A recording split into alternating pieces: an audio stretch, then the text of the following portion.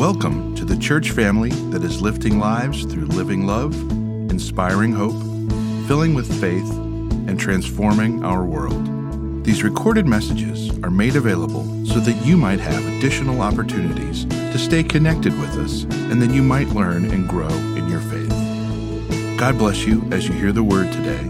And now, the message.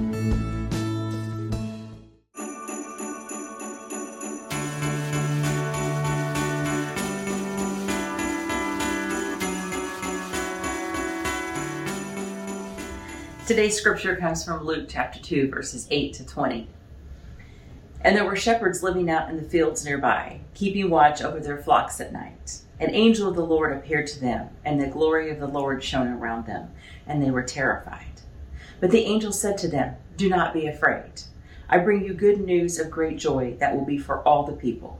Today in the town of David, a Savior has been born to you. He is Christ the Lord. This will be a sign to you. You will find a baby wrapped in cloths and lying in a manger."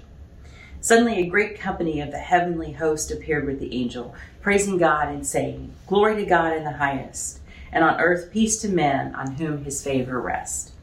When the angels had left them and gone into heaven, the shepherds said to one another, "Let's go to Bethlehem and see this thing that has happened, which the Lord has told us about."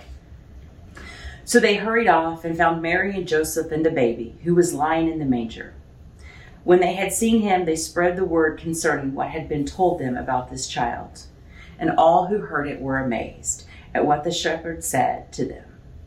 But Mary treasured up all these things and pondered them in her heart. The shepherds returned, glorifying and praising God for all the things they had heard and seen, which were just as they had been told. May God bless the reading and hearing of his word. In the beginning of December, I share with the church the way I resonate with Mary's personality.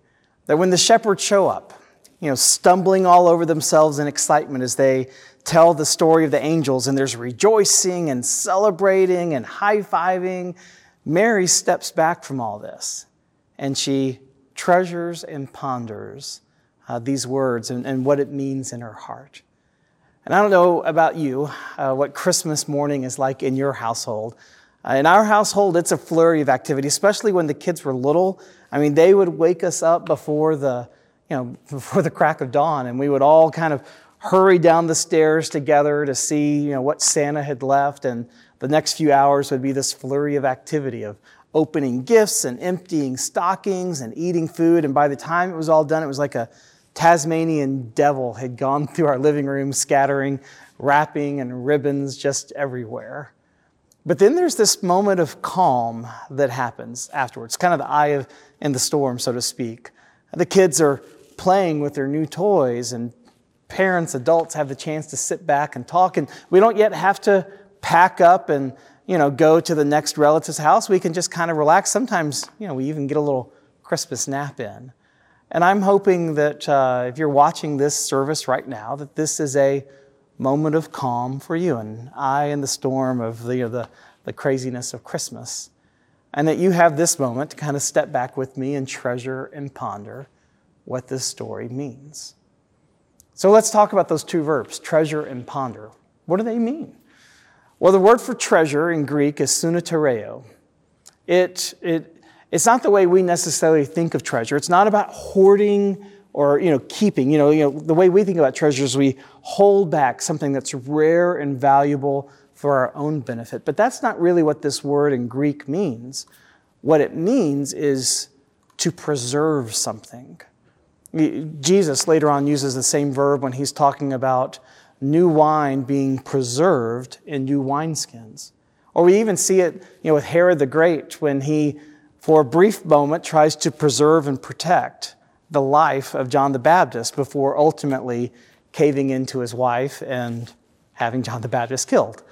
Point is, Mary, when she hears this story, what she does is she preserves. She kind of recognizes this is significant and this is important, and she fights against the tendency of the human memory to distort or forget. She saves up the story, not for her own well-being, but also so that someday she can share it with others. So the word treasure, I just want to be clear, it's not about hoarding and keeping, but it's about preserving and sharing with others. And then we get to the next verb, ponder. Now this is a fun Greek word, symbalo. Now, some of you may remember when Professor Jack Levison was with us, he taught us the word ekbalo, which means to throw out, to cast away. But symbalo, it has the same root word of throw, but instead of throwing out or away, it's to throw together. I mean, think about if you've probably done some baking this Christmas season, the way you throw all the ingredients together in a big bowl and mix them together. That's symbalo. It's throwing together. It's most often used of a group of people, not just an individual. We see it, for instance, in Acts chapter 4, when the Jewish leaders come together in order to discuss what's happening in Jerusalem. Peter and John and the early church, what should they do with them? And something new is happening in their midst, and so what do? They symbalo. They come together, throw together, what's happening and how are we meant to respond? And I don't want you to think symbalo is about problem solving. It's not about problem solving. It's about making meaning. How do we understand this new thing happening in our midst, and how do we respond to it? And so Mary, she doesn't just treasure and keep, but she also ponders. She symbalos. She takes the words of the shepherds and she throws it together with everything else she's experienced, which there's a lot for her to symbalo, right? Beginning with the angel Gabriel appearing to her, and then her 3 months spent with her cousin Elizabeth, who was of old age and yet still bore a child, and then the harrowing and difficult journey that they had to take to Bethlehem because of the decree of Caesar Augustus, and there's still more to come. She takes all these experiences and she symbalo, she puts them together to ask, what is happening? What does it mean? And this way she's the very first Christian contemplative, someone who, as they follow Jesus, actively reflects and ponders, who is this Jesus? And what is he calling me to do?